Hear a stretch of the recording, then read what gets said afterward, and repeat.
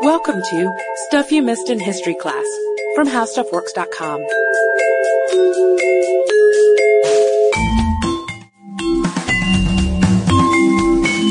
Hello and welcome to the podcast. I'm Katie Lambert. And I'm Sarah Dowdy. And we've talked about Queen Elizabeth I in a couple of podcasts, so you know that her reputation was that of the Virgin Queen, and it's a reputation she worked very hard to maintain all throughout her life, and it's one that served her well. Yeah, she was a game player. She encouraged suits from all sorts of princes and fellow Englishmen and deflected them adeptly. She never married, but she did have one great love, and his name was Robert Dudley. And to give a little background on Robert, they'd been friends since they were children. He said later in life, "I have known her better than any man alive since she was 8 years old." And to sort of build up the myth that they shared, they both spent time in the Tower together. It's unlikely that they ever saw each other there. Elizabeth was kept under very tight security, and Robert was actually married at the time. But it plays into the romantic myth. Of course, they're both doomed, they're both imprisoned, and yet they find love quite close to home. But again, it never happened. But you can understand why someone might be attracted to Robert. He was 6 feet tall, very attractive, dark-skinned. Some called him the Gypsy. Which I really love because Elizabeth, of course, is the Rose. Exactly. Gypsy Rose. Sarah thought this was a really funny joke earlier. He has red-brown hair and a mustache. He's very active. He danced and sang, was a wonderful conversationalist. He was very well educated. But he's also from a rather traitorous family. He's the son of Northumberland, who is involved in treason. So he doesn't have the best pedigree when it comes to being loyal to the monarch. And he is, of course, of too common birth to be considered an appropriate suitor for a queen, so that's something we'll keep in mind. But he was married to someone else, a woman named Amy, and it was a love match and a very happy marriage, at least at first. So that's Robert and Elizabeth's personal history, but he makes his public entrance into her life when she appoints him Master of the Horse the day after she ascends to the throne. And if you don't know what that job is, it's pretty important. It's to purchase, breed, train, and maintain the queen and the court's horses. And for somebody like Elizabeth, who goes on a grand progress every year, that's a big deal.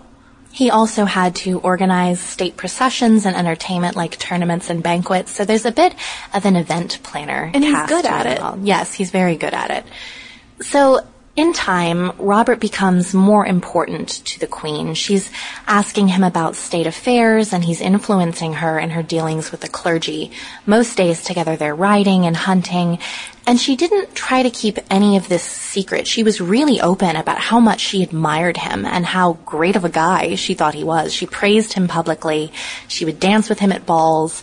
None of this was shady. Yeah, and this is, Elizabeth is trying to make it so open so that people won't talk about it, so there's nothing suspicious. And we have to remember from our early life of Elizabeth podcast, she's involved in a shady relationship with a married man in her teens, and it almost ruins her. It almost gets her killed. It almost drops her from the line of succession. So she's not going to make mistakes like that anymore.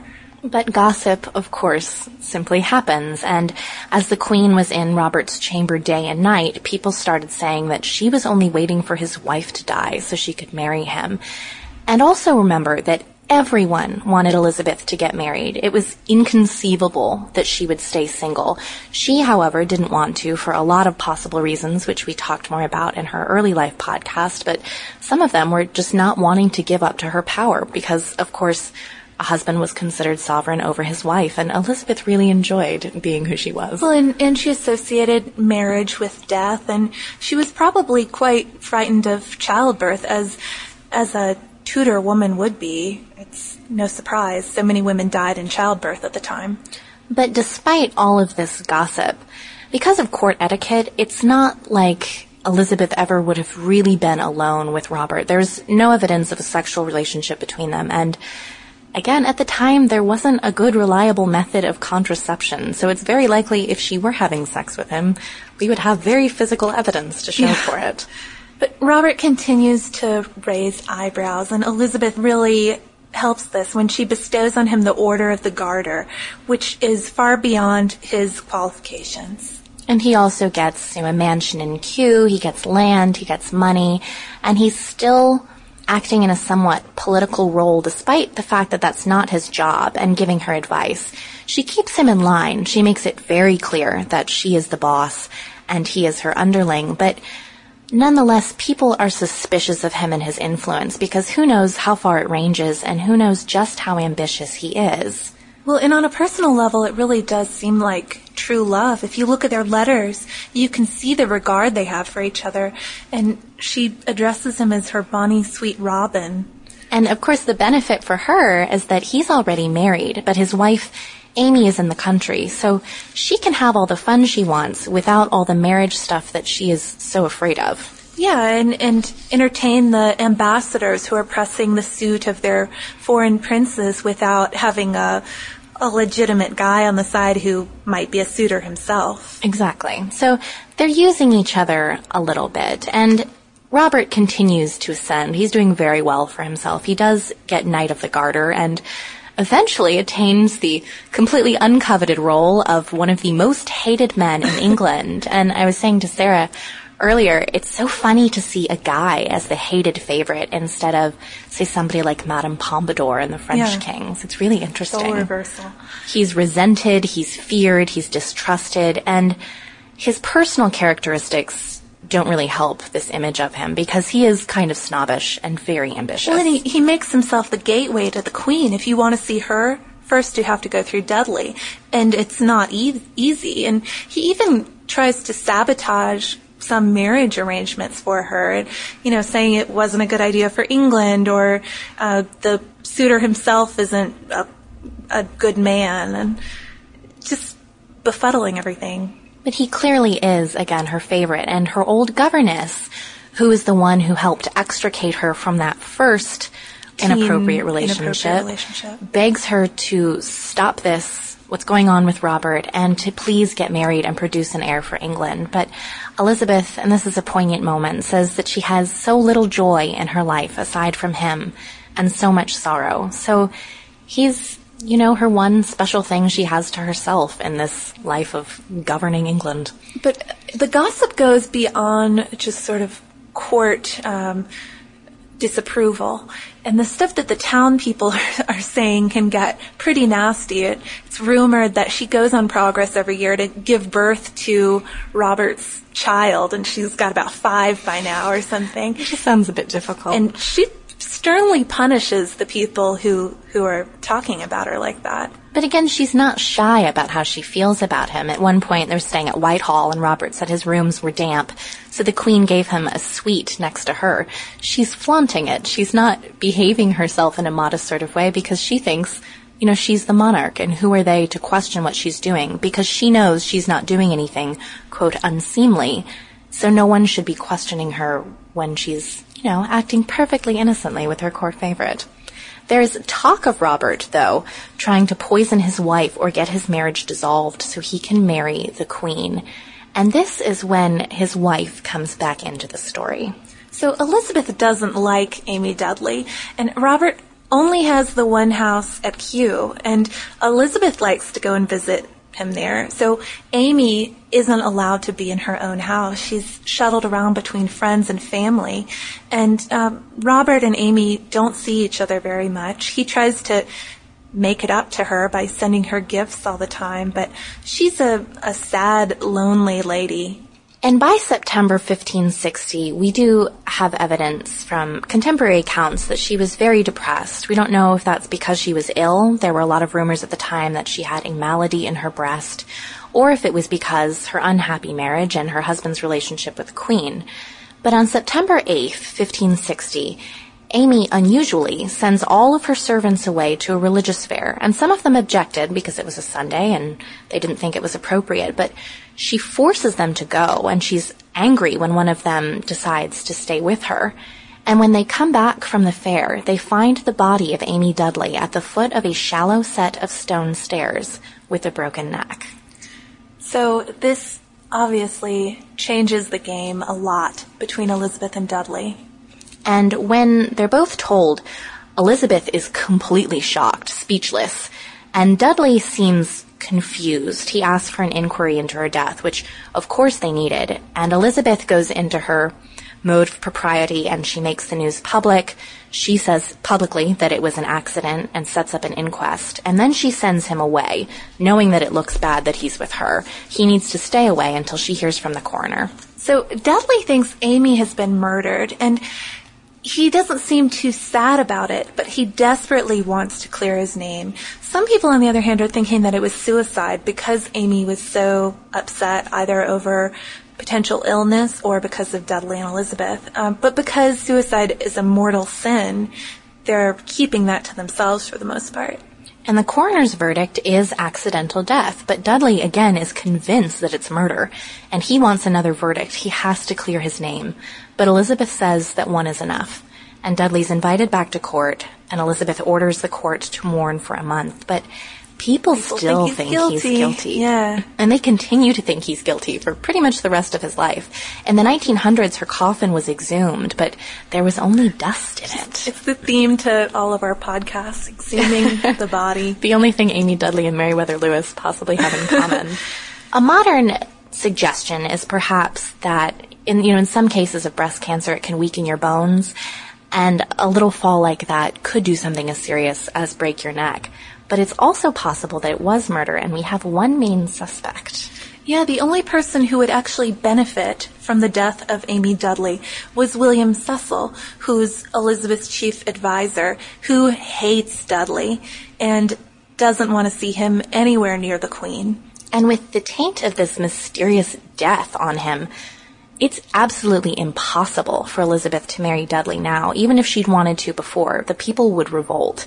She needs to get rid of him. Everyone's up in arms that she's in a relationship with a possible murderer. The foreign courts of Europe are completely appalled, and so she has to put head over heart. So when it comes time for the public ceremony to raise Dudley to the peerage, she cuts up the papers and referenced his traitorous family all in front of him. So that is just a slap in the face. Yeah, if raising him to Master of the Horse was the public declaration of their friendship, their close friendship, this is the public declaration of Elizabeth's disapproval. So Dudley's a bit out in the cold, and for some reason, his tactic is to try to get in good with King Philip. He wants him on his side to help make his suit to Elizabeth, and tells Philip that he'll help restore Catholicism to England if Philip helps him, which of course is not going to happen. And Cecil thwarts his efforts in any way possible, as he will continue to do for the rest of his life. And Dudley is still hoping that the Queen will marry him, but she's playing with him, giving him a nice apartment next to hers one minute, and then making a joke about how he's just her little dog the next. Very humiliating. He's not doing too badly as far as, say, pensions and privileges are going, but he can't have what he wants, which is marriage to Elizabeth, partly for love and partly for ambition. Yeah. She does eventually raise him to the peerage, though, after that humiliating incident. And this time she tickles his neck when she does it. She's such a flirt. She cracks me up. So he becomes the Earl of Leicester, and he's one of the four most powerful men in England, along with Norfolk, Sussex, and William Cecil. And now that he is one of the most powerful men in England and not kind of low of birth, he does have some supporters. People are really worried that Elizabeth hasn't decided on the succession yet. And she's middle-aged by this point, at least by Renaissance standards, and they want her to marry somebody and have an heir. So the game playing continues, and Dudley fears that she had made up her mind to wed some great prince, he tells someone else. So he raises the stakes, and he starts up a flirtation with Lettice Devereux, the Countess of Essex, who's a cousin of Elizabeth's. And it's very beautiful, too. Right. And the motive, supposedly, is to make Elizabeth jealous and see if she really wants to marry him. This backfires spectacularly. Elizabeth begins to give her attention to another young man at court, and they have a giant fight. Elizabeth yells at Robert, "I have wished you well, but my favor is not so locked up for you that others shall not participate thereof," which is a line I plan to remember. But they reconcile, both of them in tears, which is characteristic of their very passionate relationship, but you can't sustain that level of passion. Can't be sustained. Yeah, these huge fights and then these dramatic makeups. They can't keep on doing this. And in a sense, for the two of them, this part of their relationship is when things change. Dudley is tired of the court. He's tired of all the little scandals and the political intrigues. And he's completely exhausted by Elizabeth's games, as anyone would be, I think. And it's beginning to become clear to him that she will never marry him. He hasn't accepted it yet, but he's got, a little inkling. Well, he's tired of being blamed, too, for being the one who makes all her marriage arrangements fall through. She uses him for that, but he's tired of being her scapegoat. She likes to do things like banish him from court and then send him a letter saying he should never leave her side, and then he comes back, and after a while she throws him out again and invites him back. It's tiring just to read about, much less to be part of. My favorite detail is at one point Cecil is comparing Robert to an archduke, and he makes up an actual chart of their pros and cons to show that Dudley simply isn't as good as the archduke. We were joking. It would have mustache, pro, con, wife murder. The idea of them getting married seems more and more remote as time goes by, but those rumors never stop. It's always swirling around that maybe he'll be the one, because again, she's really, really good at this. She's such a manipulator, and I kept thinking as I was researching this, and maybe this is something about me more than her, but don't hate the player, hate the game, because she is such a good little player. And this whole time, she's entertaining different suitors and never really has any serious intentions of accepting any of them as a husband. So as their relationship changes, they do lose some of that passion, and they become more like an old married couple who kind of bickers at each other, and they're fond of each other. And but around 1572, he has a secret marriage to Lady Sheffield. So he's moved on to a certain extent. And he and Lady Sheffield have a baby together after this secret marriage, and Dudley, also known as Leicester from this point on because he is the Earl of Leicester, wanted to acknowledge him, but he couldn't because Elizabeth thought it was a bastard and probably honestly would have flipped out if she'd known that he married someone else.